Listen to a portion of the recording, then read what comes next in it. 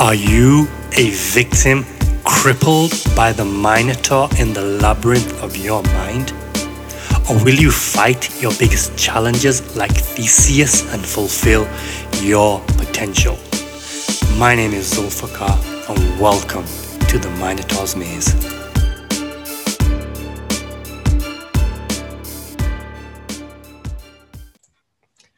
Welcome to the Minotaur's Maze. My guest today is Leah Steele, who is a mentor and trainer focused on burnout, imposter syndrome, and resilience. She is a former solicitor, which for our international audience means lawyer/attorney. And no surprise, this is where she discovered burnout. She now runs a business called Searching for Serenity and works with individuals and companies across the UK and Europe to help prevent and reverse burnout. Leah, thank you for being here today and welcome. Thank you so much. Brilliant. So let's just kick things right off and tell us what exactly is burnout according to you. Okay, so burnout is something that arises basically when people who care too much about their work too hard for too long with too little care and reward. There is a very fancy World Health Organization definition that is in a book that medical professionals will use. So it's not a diagnosis in the same way that perhaps depression or any mental health conditions would be, but it's a cluster of symptoms and experiences that mean that as a result of this, more people are likely to come into contact with a doctor. And the way that the World Health Organization breaks it down is it's chronic workplace stress that has not been successfully managed, that leads to exhaustion and depletion, reduced professional efficacy, and negativity and cynicism towards your work, which when I read it back, is kind of the definition of being a lawyer, I think. So talk to us about your experience. And obviously you were a lawyer and obviously you experienced burnout. So what exactly happened? So, what was your career like? And then what was it that caused the actual burnout? It's a culmination of lots of things. So my background is, I come from a working class background, single parent family, and law was not really something that people from my area did.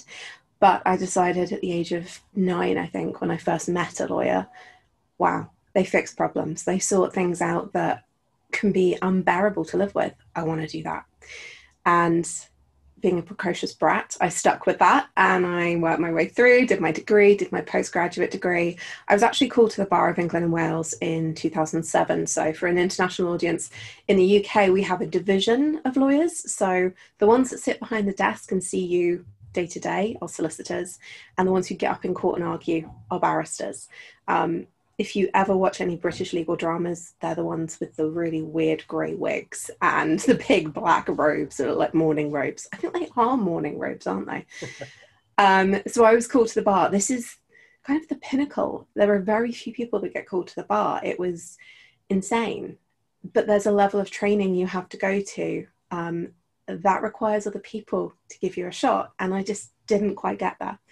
I spent 6 years working as a paralegal, so an unqualified lawyer, but running files, hundreds of files, all personal injury, people who've been involved in road traffic accidents. And I cross-qualified to become a solicitor in 2012. Again, very few people get to do it.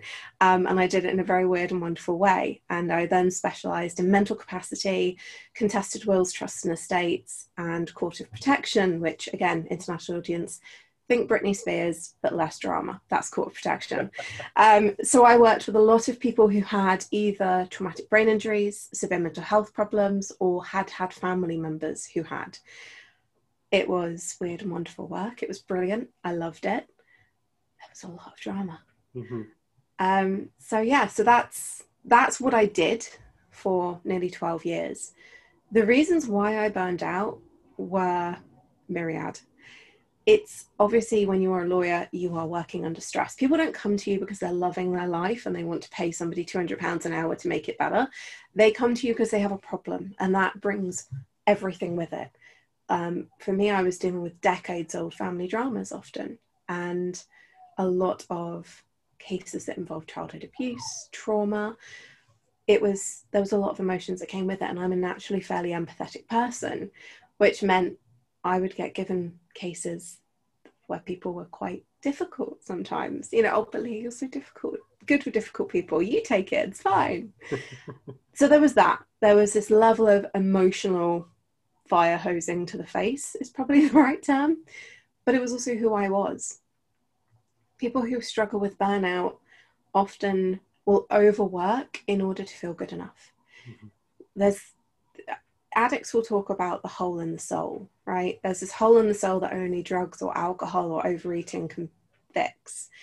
And I think for those of us who experience burnout, the hole in the soul is filled by overworking and seeking validation from others and seeking that external worth. It goes hand in hand with imposter syndrome. It goes hand in hand with perfectionism. And what happens is you overwork to try and feel good enough, but you never feel good enough. So you keep overworking. And then eventually you do what I did, which is faceplant on the floor pretty hard. So, I mean, there's so much to uncover in there, but we will knock that. What do you personally do then to overcome burnout?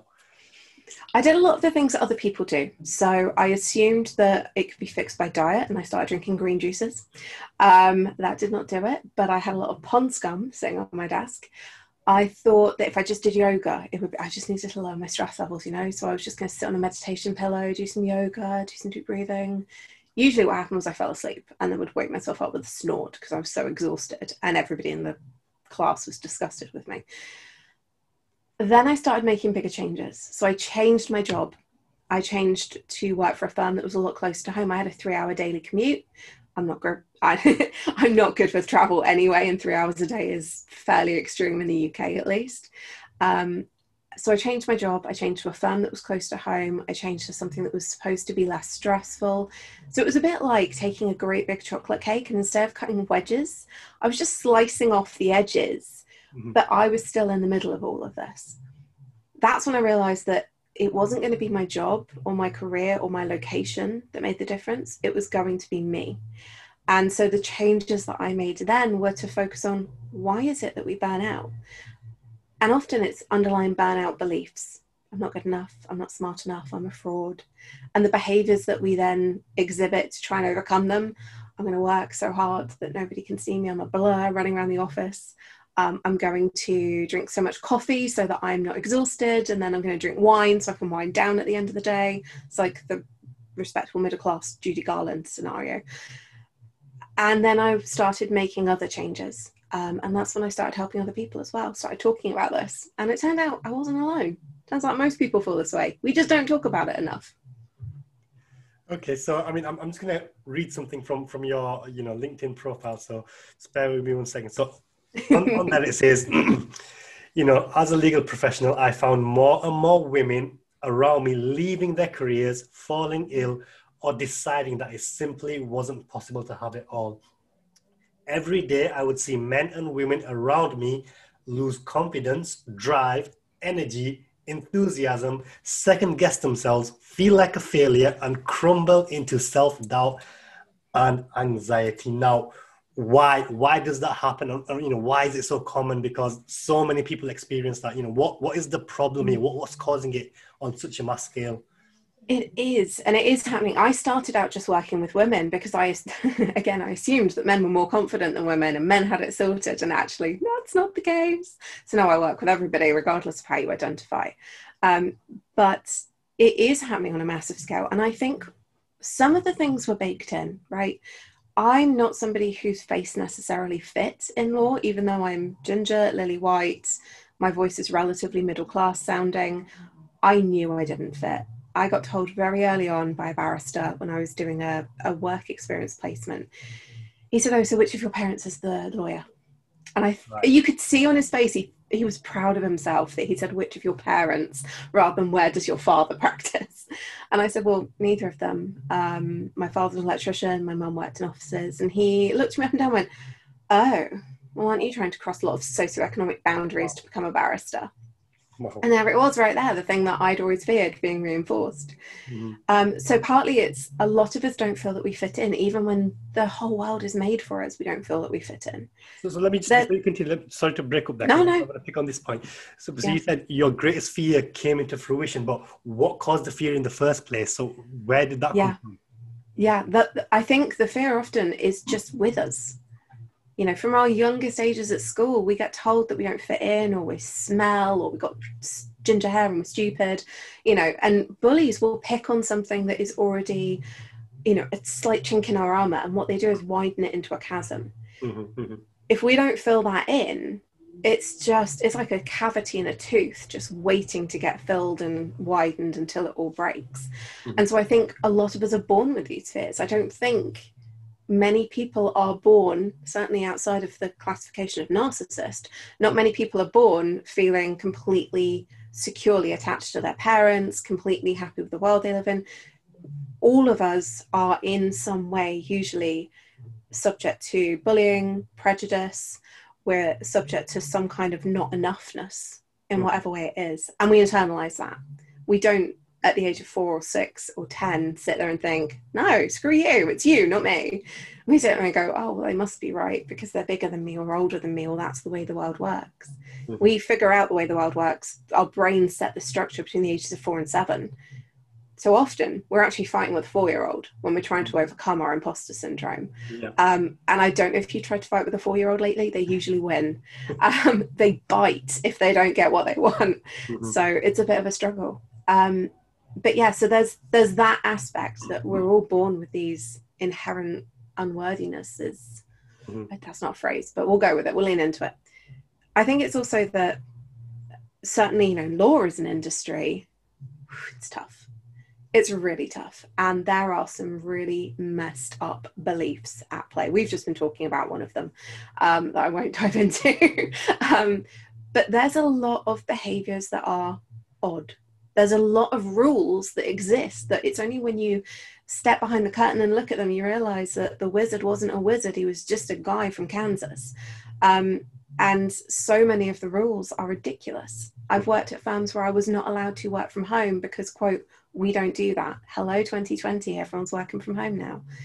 I've been told I was not trustworthy because I worked so many hours, I cried with exhaustion in the toilets, and that made me not trustworthy, as opposed to looking at why that might be happening. So I think there's a lot of things around the industries that we work in. There's a lot of beliefs and behaviors that we adhere to without questioning them. We all start with these inherent fragilities, but then it becomes cultural. You know, law is a culture that rewards the bullish and rewards the tough. It doesn't reward the empathizing people who are working with people who've been abused and struggling. And then, of course, we all have these really piss poor boundaries. We didn't need boundaries around work 25 years ago. They were there. You went to work. You got your influx of work for the day when the post arrived and somebody opened it for you. You took phone calls. You didn't have emails. You didn't have to worry about it in the evenings and weekends. Literally nothing was going to happen. Whereas now I get people emailing me at 3 o'clock in the morning because they're still working. Court's closed, but we'll still work on the pleadings. We'll still converse with clients until 11 o'clock at night. So the world has changed. The way we work has changed, but we've not necessarily changed with it. So does this come down to then the individual, or is it, you know, are the corporations not doing enough? Are the companies not doing enough? Is the corporate structure just old school that needs upgrading, or do people need to make changes themselves? And the answer to all of that is yes. One of the things that I say a lot is burnout is not just a matter of personal fragility, it's a cultural issue. But in order to change a culture, you have to start with people.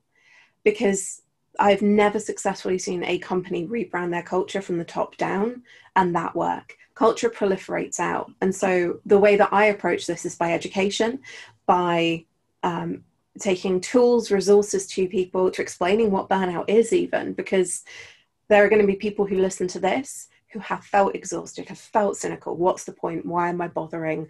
Everything I do just means I get more work. It's like pushing, you know, mud up a hill the whole time. And they've never been told that's burnout. They think that that's just them. So what we do is we start with education. We start by spreading this out. Then we start having conversations about, okay, so if this is burnout, how does our culture come into this? As a team, as a firm, as a company, as an industry, as a country, as a planet, how have we made it so that this keeps happening, and how can we change that? But individuals have to understand it. one of the things you will often see me banging a drum about is why are we adhering to rules that don't make sense? Why are we still playing a game that was rigged 100 years ago? You know, law is, I love law. I love lawyers. I love working with my corporate clients. Law is not a very forward-thinking industry at times, and it's very difficult to change. Just to break it down, the funny thing about that is if you go on every legal website, they all say we are a forward-thinking firm, but they're not. So carry on. It's a traditional industry, and it's not their fault. You don't know what you don't know. So you might think you're forward thinking because you pay men and women equally. The standards are shifting. And that is part of the problem, isn't it? That I started in law 15 years ago, just over. And it's shifted so much in 15 years. It's shifted so much in the 4 years I've been doing this business. And I'm really glad to be part of that change. But God, we can't keep up sometimes. And so that is part of the issue, that it takes time to change culture. You can chip off a bit of an iceberg and put it in your drink, but you can't change the iceberg's direction without a hell of a lot of work. So it does come down to individuals simply because they make up the group. And so, yeah, I work with individuals on a one-to-one basis, on group basis. I go into law firms and other companies and start talking about this. And I love it because just working through that definition, you suddenly see these light bulbs going on over people's heads. And you suddenly see people sitting up going, I thought it was just me. And it's not. The stats say it's 76% or more of people are experiencing burnout at any one time. You know, wellbeing stats came out last year from the junior lawyers division here in the UK, and they found that 93% of junior lawyers, so anyone up to 4 years qualified, that's a big chunk of the profession. 93% of them were stressed at any one time. 25% of them nearly were experiencing extreme stress within the previous month, and 1 in 15 of them were experiencing suicidal thoughts. We are not alone when we say we're struggling, but it takes time. That's frustrating. Now, obviously, you've touched a lot about the legal industry and lawyers, which obviously we're both in the industry, we're aware of that, but it's not just in the legal industry, it's across all the industries. So, you know, obviously the label of lawyer, I know that label crippled me for a long time, but what about the people in the other industries? What is causing their stresses and anxieties and burnout? It's the same structures. So it's a different flavor, perhaps, if you're in a different industry. It might exhibit in different ways, but I don't have clients who are just lawyers. My clients include marketers, medical professionals. They include, oh God, there's just so many different avenues. There are some people who are changing their careers and they're studying and they're doing all these different things. I tend to work with what we call white collar people, so professionals in different industries, but they show up in different ways. So for example, here in the UK, we obviously have National Health Service, which is probably pretty much a synonym for stress at this point because we know everything they go through. And every day I see more people on my Instagram feed who are brilliant consultants and medical professionals who are saying, I'm burned out and I'm signed off sick with work because I was not functioning, because I was exhausted, because all of a sudden something snapped and it just didn't feel. And that's one of the things that we do to cope, right? I went through phases in my burnout where I would dehumanize and depersonalize my clients in small but meaningful ways. A client comes to you and says, I've got a case. It's not about the money, it's about the principle of the thing. And every lawyer goes, oh, of course it is, yeah. Medical professionals have versions of that, you know, oh no, I want this operation. It's not about, you know, the size of my butt. I just want to make sure I'm healthy. That's why you want lipo, right? Okay. We depersonalize, we dehumanize because it's easier to keep people at arm's length and not feel it. And when you're burned out, it feels a little bit like you have been rubbed down with sandpaper, rolled in lemon juice and salt, and you are a human margarita, but without the booze to numb it. So it is, every industry has a version of this. Understanding, I think, the definition is really key, because when you start seeing negativity and cynicism, when you start seeing exhaustion and how difficult it is to keep up, it suddenly unlocks something. And that's when we start looking at, okay, what is it about this industry that repeats this? For example, medicine, there's a really great book by Matthew Syed called Black Box Thinking. And it compares the medical profession to the aviation industry. They are two industries that are diametrically opposed on safety figures. And yet the reasons why are because of their approach to problems. Okay. So in the book, he lays out that for example, in the aviation industry, if you have a near miss in a plane, as long as you report it within so many days, there will be no action taken against you, even if you were at fault, because they will take that information, they will cycle it back through, and they will say, what can we do as an industry to change it? In medicine, you don't own up, because you can be personally sued for medical negligence. And that shift alone is a cultural shift between why you might experience burnout. If I'm not prepared to admit my failings because I might suffer individual consequences and won't be protected by the whole, of course I'm going to be on edge all the time. Of course I'm going to overwork. So obviously you touched upon it, that the first step really for somebody who's facing burnout is to understand the definition.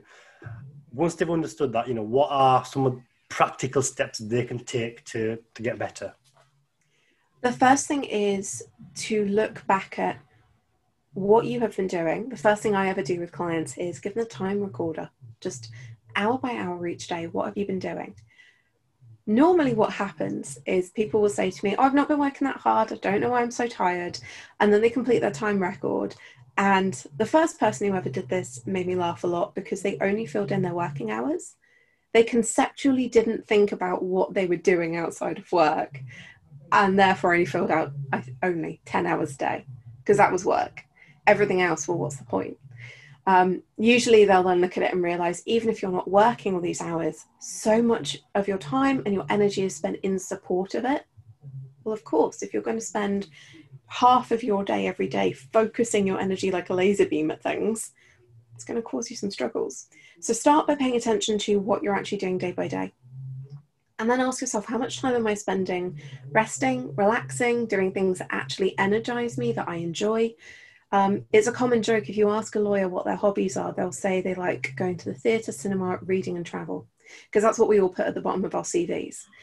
And it's always crap. None of us have done it. I remember writing it, and I haven't been to the theatre for 5 years. And certainly, obviously, none of us are doing it right now. So actually asking yourself, what would I do if I won the lottery tomorrow and I didn't have to work? Most people go, but I want to. No, you don't necessarily want to work in the way that you've been working. But if I won the lottery tomorrow, what would I do? Obviously, I'd go on a holiday. I'd lie on a beach until I turned pink and crispy for a while. But then after that, what would I do? After I'd refilled my energy, after I'd drunk all of the bad cocktails at the all-you-can-drink bar, what would I do? What makes it worthwhile getting out of bed in the morning? That's usually the first key, because most of us are so focused on our job titles, on what we can achieve, on paying down our debt or creating wealth or having something to leave our kids, that we don't think about what the wider legacy is and actually why we're bothering to do all of this, how we enjoy our lives. The more that you can rest and refuel and have things outside of work that you enjoy, the less likely you are to burn out. Full stop. So if you are an avid cake baker and you haven't picked up a spatula for 6 months, you've got to ask yourself why and how you can make that happen again. If you love, I was going to say travel, that's a really bad example right now. If you love painting, or if you love walking the beach with your dog, but they haven't happened for ages, why not? And how do I feel when I do them? That's one of the biggest shifts you can make right now. So let's stick to this point, because I'm going back now 10 years. 5-10 years. So, my routine was something along the lines of this. So Sunday morning, the first pang of anxiety hits. Shit, I've got work tomorrow. Sunday goes, and then by Sunday evening, I'm having a full-blown anxiety attack. Crap, I've got work tomorrow. And I'll go to sleep, and sometimes I'll wake up in the middle of the night because of the anxiety. But Monday morning, I'm full of stress and anxiety, and I absolutely hate work. I don't want to go, but I'm forcing myself to go. And then you sit in the commute, the stuffy trains, and you feel the misery and the depression of every single person on that train. And then you go to work, and look, I do not like work. I'm doing it because I need to make money to live, basically. But by the time I finish work and get home, I am now so mentally drained that I haven't got the energy to do what I find interesting. I'm just eating, I'm watching a bit of TV, and then I'm going to bed stressed. And then the next day repeats, and then the next day repeats, and then the weekend comes, and I'm just like, Yep. laziness. So I can't find, or one of the common thing is, I don't have the energy and the time to find those things that I do because my job is taking so much of my time and energy. So what would you do in that situation then? That usually is the situation. And this is where my clients love me and then they hate me and then they love me again. Because it's usually in conversation and they'll be telling me that they don't have the energy and they don't have the time and they don't have this. And I will sit there and say, excuse my language, what's the fucking point then? What is the point? Why are you doing this? Mm-hmm. You may as well give up your job and go on benefits and give up your house. And, why are you doing this? And then it slowly starts to come out. None of us get into this situation because all we wanted to do was be financial slaves. We all got into this because we had dreams and hopes. And somewhere along the way, coupled with burnout, we shut them down. We thought they're stupid. Don't be ridiculous. I can't do that. And I slightly opened the door because I asked, why do you do what you do? Why did you start this? What brought you to this place to begin with? Why did you become a GP? Why did you become an accountant? Why did you become a lawyer? And there is always a version of this. I wanted to make things better. I wanted to improve something. I saw a way of fixing a problem and I saw a way of helping others. And I've done that so much that I've destroyed myself in the process. Mm-hmm, mm-hmm.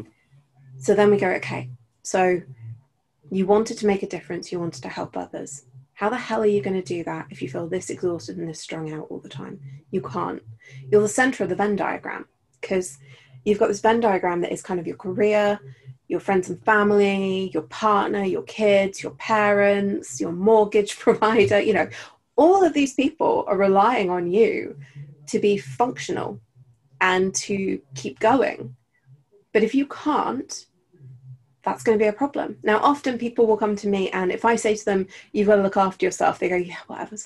I'll do that at the end of it. I will make time once everything else is done. No, you won't. So what we do is we move it straight to the front. Who are you letting down? Who are you letting down by performing badly at work? Who are you letting down by being so exhausted you fall asleep face first in your spaghetti bolognese rather than actually having a conversation over dinner with your partner who cooked that spaghetti bolognese? You utter douche. It's this kind of thing that I will actually have these conversations with the clients, be like, you are actually being quite rude to other people. Never mind yourself. And the reason I do this is because it tricks them. In order to take care of other people, it's part of the equation. We have to be taking care of ourselves. So yeah, you're exhausted. Fine. 20 minutes. I defy anyone on this planet to not be able to make 20 minutes a day to read a book that they love, to listen to some music and dance around, to think about things that inspire them, to watch a TED talk on YouTube, whatever it might be. I don't care how busy you say you are. You can find 20 minutes a day, even if you're sitting on the toilet when you do it. I'm not going to judge you. I just don't want to be there to see it.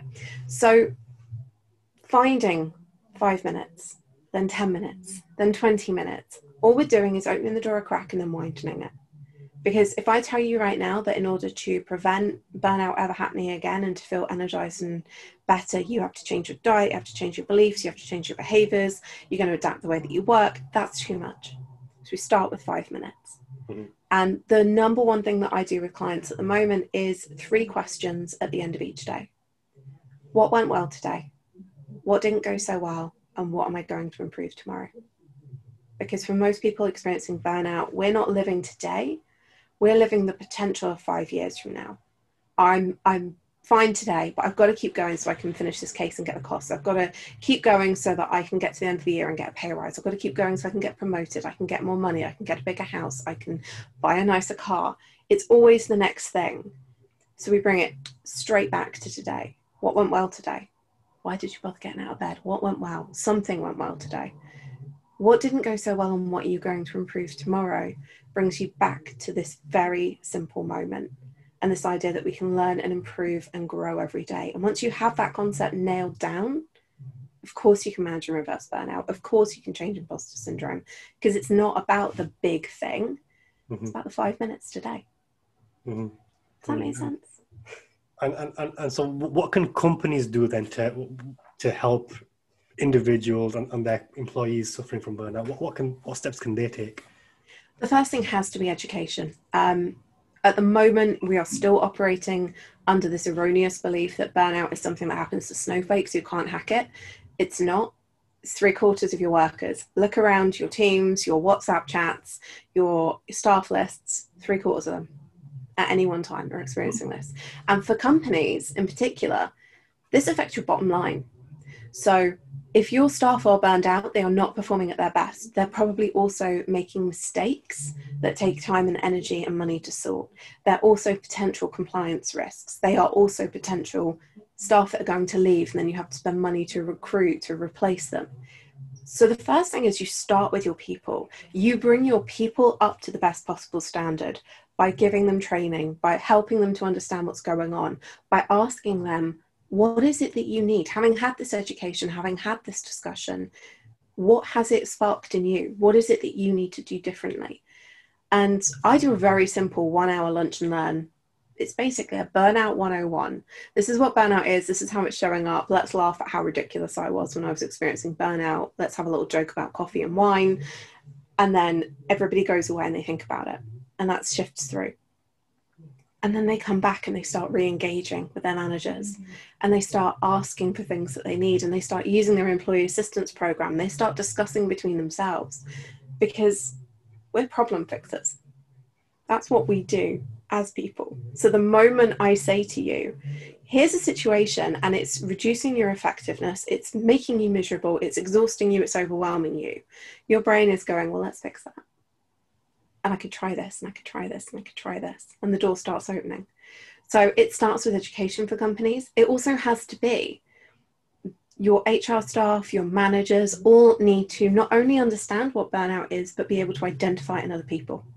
One of the biggest issues I find is, oh, that person's become a troublemaker at work. They're speaking out all the time. Oh, they're so miserable. You know, they affect the people around them. Stop judging. Start asking why that could be. I'm going to bet 9 times out of 10 it's burnout, or it's problems at home that are affecting their ability to work to their capacity. It's some version of the exhausted, overwhelmed, frustrated matrix. And the moment we stop doing this thing where we try and keep people at arm's length because, if you've got emotions, I don't want to feel them. I don't want to be affected by your stuff. And instead start asking, I wonder why that could be. We can start making differences. So the next level for me is I'm doing a lot of burnout education with law firms, with other companies. The next stage is saying, right, there are people who want to go further, who want more help and support, get them the help and support. Then we need to get the managers in so that they can spot it in other people who might not have even selected themselves for this training yet because they've not realized what's going on. Burnout is a new term. It was only coined in 1972. It's only been put in the World Health Organization, putting it in the ICD-11 a year ago. You know, this is changing rapidly. So education, understanding, and then asking the question, how can we make this better? And not being afraid to challenge the status quo just because it's always been that way. Okay. But so how receptive are companies to this? Because I know I felt it, and I know a lot of other people I speak to feel it, like, yes, they do have these drives, they have the mental health weeks, they have the whole thing, but for the employees, and I remember obviously being an employee and speaking to other employees, it just felt like this is just all show. It's just to be cool and with the culture, but ultimately they don't really care. It's spreadsheet after spreadsheet, it's target after target, it's you get your targets done and that's it, and then the rest is just kind of seem cool. So how receptive actually are companies towards burnout and things like this? Like I said earlier, I think I'm seeing more companies, certainly more law firms being receptive. You know, I've delivered training in, I think, 3 of the top 25 law firms now. I'm doing a training next week at DLA Piper, which is the biggest law firm in the UK, and is an international firm as well. So certainly the big boys are picking up on it, but I've also just trained a high street firm, top to bottom, the whole firm. And they're receptive to it. I know that traditionally we have all assumed, question mark whether this is a negative instance of burnout as I say this, but we've all traditionally thought, of course you're doing that. You've got to do it for your corporate social responsibility. You've got to be seen to be doing the right thing. You've got to tick the right box. Don't get me wrong. I know there's a level of that with some companies. I don't care. And I don't think we should care. If they're ticking the box, take the opportunity and run with it. Pick that ball up and run. But any company, any firm, any boss who gives a crap about taking home a wage, a salary, a dividend, whatever it might be at the end of it, gives a crap about burnout. The reason for that being it affects their bottom line. So even if they don't care about the people, even if they don't care about looking like they're doing the right thing, if they care about money, and nobody goes into business because they don't care about money, they should care about burnout, and they should be investing a lot of money in it. For every pound that you spend on wellbeing and mental health training, you get an average return of £10. I think with burnout, that's higher because we are directly impacting something that reduces someone's ability to work to their full capacity. And certainly, we've just tipped headlong into a recession, right? We've had the biggest constriction of the market on record, full stop. If you're not investing a couple of hundred or a couple of £1,000s in helping your staff to produce to their best, you are short-sighted at best and you're negligent at worst, because you are not allowing your people to do their best work. You're limiting them. Nobody likes to be limited, and they will leave. They will go, and you will have to pay to replace them. You can see why companies love me so much, right? Well, but it's true. It's true, and I don't see any reason to pull those punches. More companies are engaging. More companies are not just engaging on a tick box level, but saying, God, we need to do something about this. I'm horrified by this feedback. I can see people struggling and I hate it. Because remember, managers are people too. And usually they came into it because they wanted to fix problems as well. Maybe a few people come into this just to cause pain to others. But for the most part, we all are actually pulling in the same direction. It just doesn't always feel that way. Mm-hmm, mm-hmm. So obviously you started your own business now. Did that come whilst you were suffering from burnout, or did you recover, still do well in your corporate world, and then decide to start a business? So you talk to us about the transition from being an employee to starting your own business. I'm not sure I'd recommend it to anybody. So the first thing to remember is burnout. You might see a peak burnout. You might see someone being signed off sick with work with stress or completely collapsing their health, but that's the peak. The burnout has been going on for a very long time beforehand. Remember, it's chronic workplace stress. It's not been successfully managed. It's taken place over time. Mm-hmm. So for me, I hit my peak beginning of 2015. I've been working way too hard for more than a decade. I had suffered a shocking bereavement at the end of 2014, and I just didn't really recover. My body started to go, I was getting every cold and flu that was going around. I got sinusitis, I got stomach bugs, I was having IBS flare-ups to the point that clients were coming in and asking me when I was due. And I was like, I'm just stressed from dealing with you. So that was the peak that everybody saw. That was mid-2015. I started my business in 2016. Now, in that time, I had been learning and growing, and I've been discussing things. I actually started on the business in December 2015. So it was not a very long period of time. I also started my business, took on my first clients whilst I was working evenings and weekends around my job as a court of protection lawyer at a top 25 law firm. So I went from burnout to burnout plus full-time job in one of the most demanding areas you can do, plus a business on top, within a year. And the reason I did that, it was a very deliberate choice. It wasn't just fear-based, oh my God, I have to do this. Mm-hmm. It was a very deliberate choice. I did not feel that I could leave law and then set up this business and then tell other people in whatever industry, oh, it's okay, you can recover from burnout. Because if I haven't done it, how can I teach it? So I was applying things to myself and then saying, hey, this is working, try this. It was literally like standing there at the park giving a taster and then showing it around to everybody else. And so, it was a relatively short period. I went from peak burnout to starting my business to working with clients on top of let's be honest, probably 60-hour-a-week job. whilst talking about how to try and manage time and to-do list management the best, how to deal with difficult people, how to understand imposter syndrome, and then eventually leaving that job all within a 2-year period. And I've been doing this full time for 3 years now, 3.5 years. And it was actually my business's 4th birthday earlier this week. Yes. So it's all moved quickly in some ways and very slowly in others. But I think it's really important to have integrity and authenticity around this. And for me to be able to say hand on heart, I've been there. I have been exactly where you are right now. And it's okay. It can get better. And if I can do that by Googling things in the toilets whilst I was crying, or, you know, reading under the covers at 2 o'clock in the morning because I had such bad insomnia to get to this point, whilst doing that, you can do it so much better and so much faster because someone else is smoothing the way for you. So talk to us about how are you feeling now? Then obviously you've got your own business. It looks to be doing well. So was the burnout because you were a corporate employee following rules, or, you know, is that better now because you've got your own job and your own boss? No? Oh, no. The amount of people I have seen who go, it's fine, I'm going to leave my job, I'm going to start my own business, it'll be brilliant. Have you tried running a business? It is not easy. It is more difficult. Because do you know what? No matter how bad you thought your boss was in employment, I can tell you, you're a worse boss to yourself.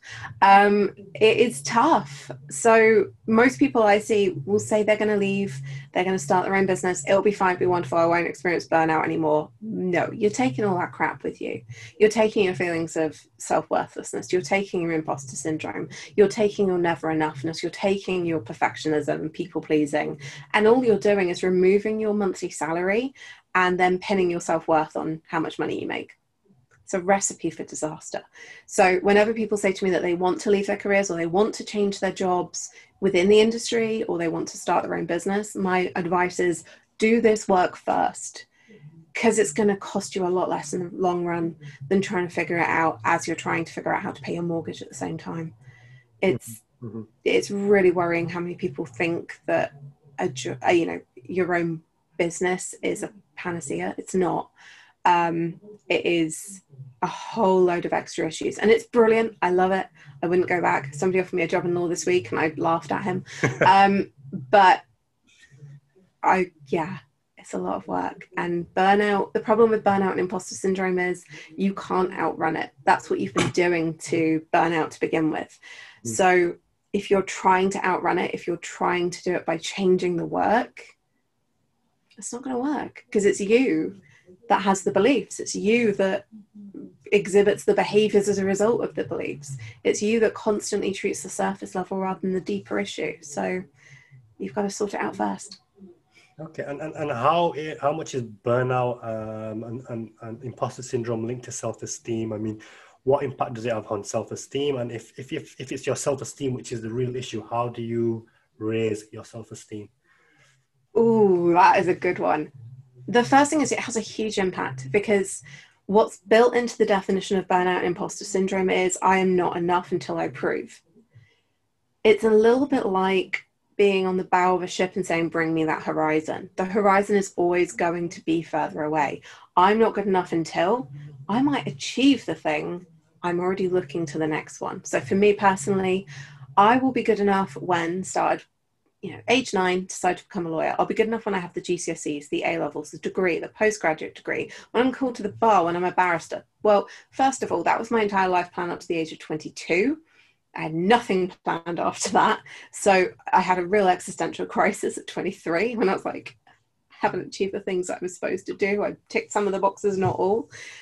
The other thing is that if we're constantly externalizing our self-worth, we're never going to achieve it.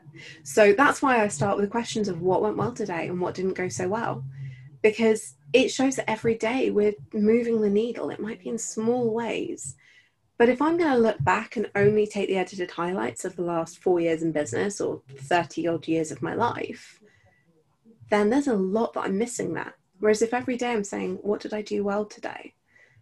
Put the I've put the cat amongst the pigeons on LinkedIn today. I've had some brilliant conversations with clients. I'm going to have some more brilliant conversations with clients today. We're recording this interview. I've had some really nice coffee. I cooked an amazing risotto. These are all things that went well today.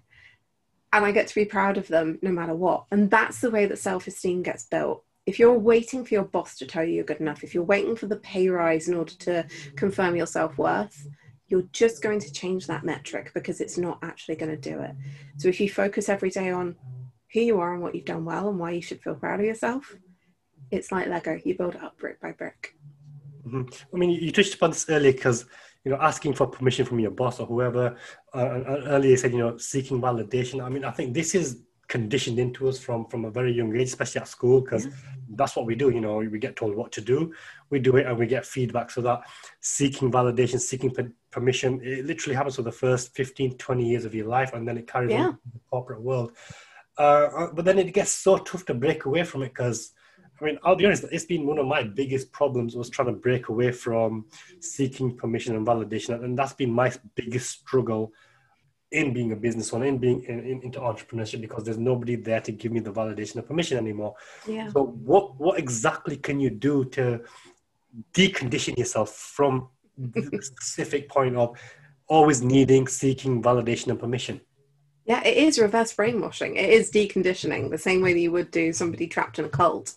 I had this conversation recently with some law students. I said, the problem is that we are in a sprint stop cycle from the age of 5 to 25, that we have end-year exams, we have essays, we have qualifications, and we learn this cycle of it's okay to push really hard because I can crash afterwards. I can sprint, then I can stop. So I'll do my exams and I will crash out for a week and sleep for 18 hours a day. Then what happens is we go to work and we take the sprint stop cycle with us, except we're now in a marathon cycle. There is no stop point. There is no, even if you are in the best kind of litigation, or if you're doing, advertising and projects, that's probably the closest to the sprint stop cycle that you have. You work on one project until it stops. But even then, it's usually a day's downtime, if that. I used to do it every month. I do my billing at the end of the month, and the first working day of the month, you just sit there looking at your emails being like, nope, can't do it.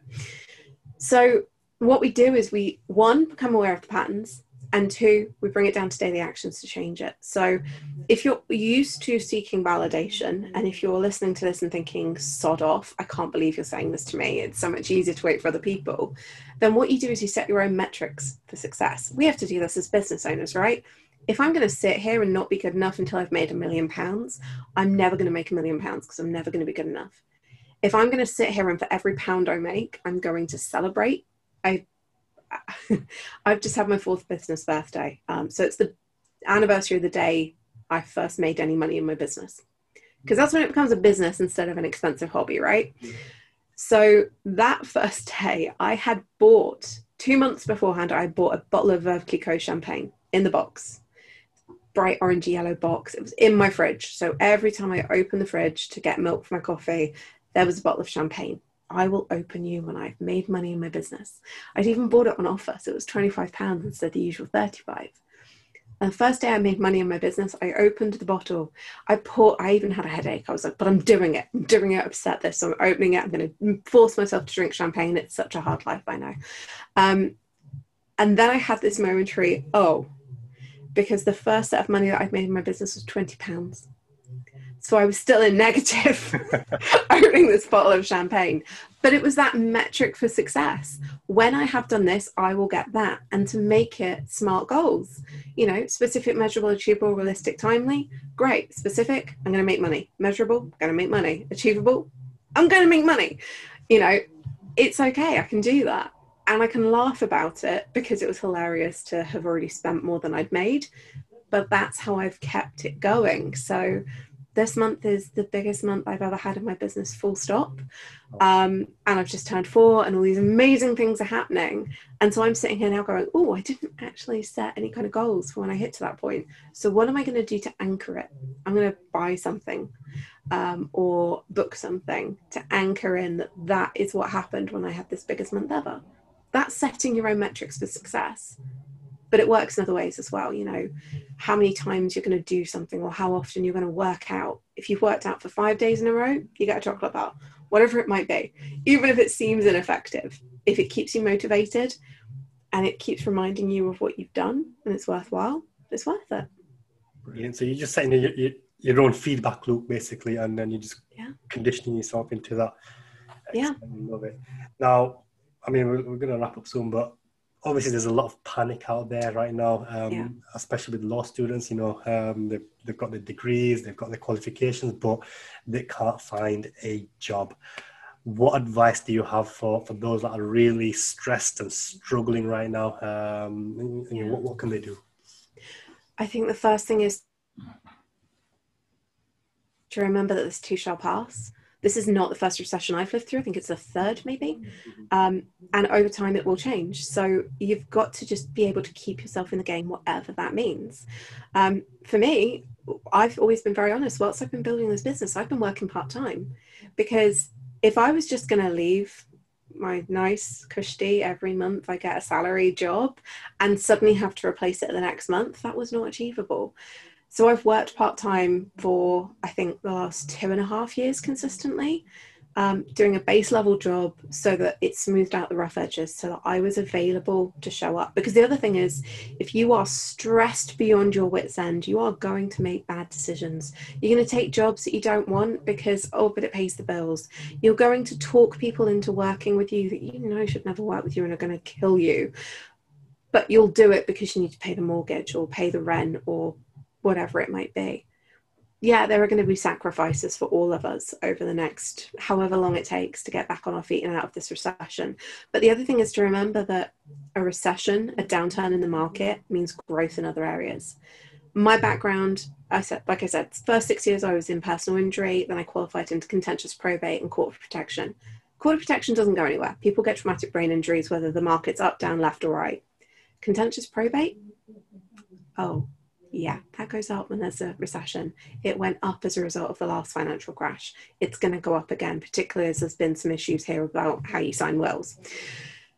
Personal injury, alternative revenue sources, they increase in a downturn market. My entire career was built on the back of the credit crunch, which happened as I was coming into the market. And I lived through the 1990s recession with no heating and no hot water for a year when I was a kid. It's tough and there's work to do to unpick the stress of it later.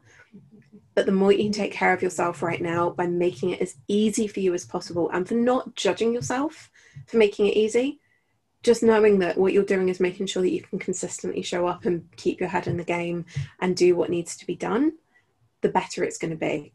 It will pass. There are opportunities for change no matter what's going on in the market. Be open to them, but make sure you're taking care of yourself, that you're not just focusing on that base level Maslow's hierarchy of needs, and that you can actually see opportunities rather than running around penniless and stressed out with your wits. Brilliant. So we're going to wrap up now, but who is your ideal client then? What can you do for them and how can they contact you? My ideal client is every one of the top 50 law firms, all the US law firms. I'm doing everything on Zoom these days, so I'm not going to stop you. If you want to work with me, that's great. But for me, it is on the corporate side of things, it is big law firms, big companies who have realized that actually investing in their staff is the number one way to get a better return, particularly right now when other people are not necessarily spending as much money. So internalizing the ability to create is going to be important. And I offer really quite cost-effective corporate training. When it comes to individuals, if you understand that burnout is having an impact on you, then that's something that needs to be done. You need to do something about that because it doesn't go away. You can't ostrich your way out of this situation, stick your head in the sand and hope it goes away. You've gotten into this situation because of cultural factors, but also because of yourself. You can either wait for the culture to change or you can change yourself. So I work with men and women now, but I tend to work with clients who are in professional careers, who've been doing this for a while and who are beginning to lose the love for it, or the impact of what they do is too much for them to bear anymore. And they're not prepared to keep living this way for another 20, 30, 40 years until they retire. but they're not quite sure what else they're going to do. And so what we do is work on making these changes to the beliefs and behaviours so that they can make these changes now. And hopefully, again, like I said just now, have their eyes open so that they can see the opportunities as they come along. Brilliant. And where can people contact you for more information or to get in touch with you? My website is www.searchingforserenity.co.uk, or come and find me on LinkedIn. It's linkedin.com/in/Leah Y Steele with an E on the end. I'm always causing problems over there, so it's quite fun to follow if nothing else. Brilliant. And we will post a link when this video is released. We will post a link below so you can click on those links and contact Leah. Well, it's been a fascinating conversation. I've learned a lot more about burnout. I mean, I kind of was aware of it, but not to this extent. And I'm sure other people are going to find a lot of value from this. So any last words before we close up? I just want to say thank you. And if anybody is listening to this and suddenly has this moment of, oh God, this is me, you are not alone. All it means is that you have cared too much, given too much to your job, to other people, with too little care and reward. That's the bit that needs to change. So let's take better care of you, yeah? Brilliant. Excellent. Love it. Well, thank you for being here. Appreciate your time.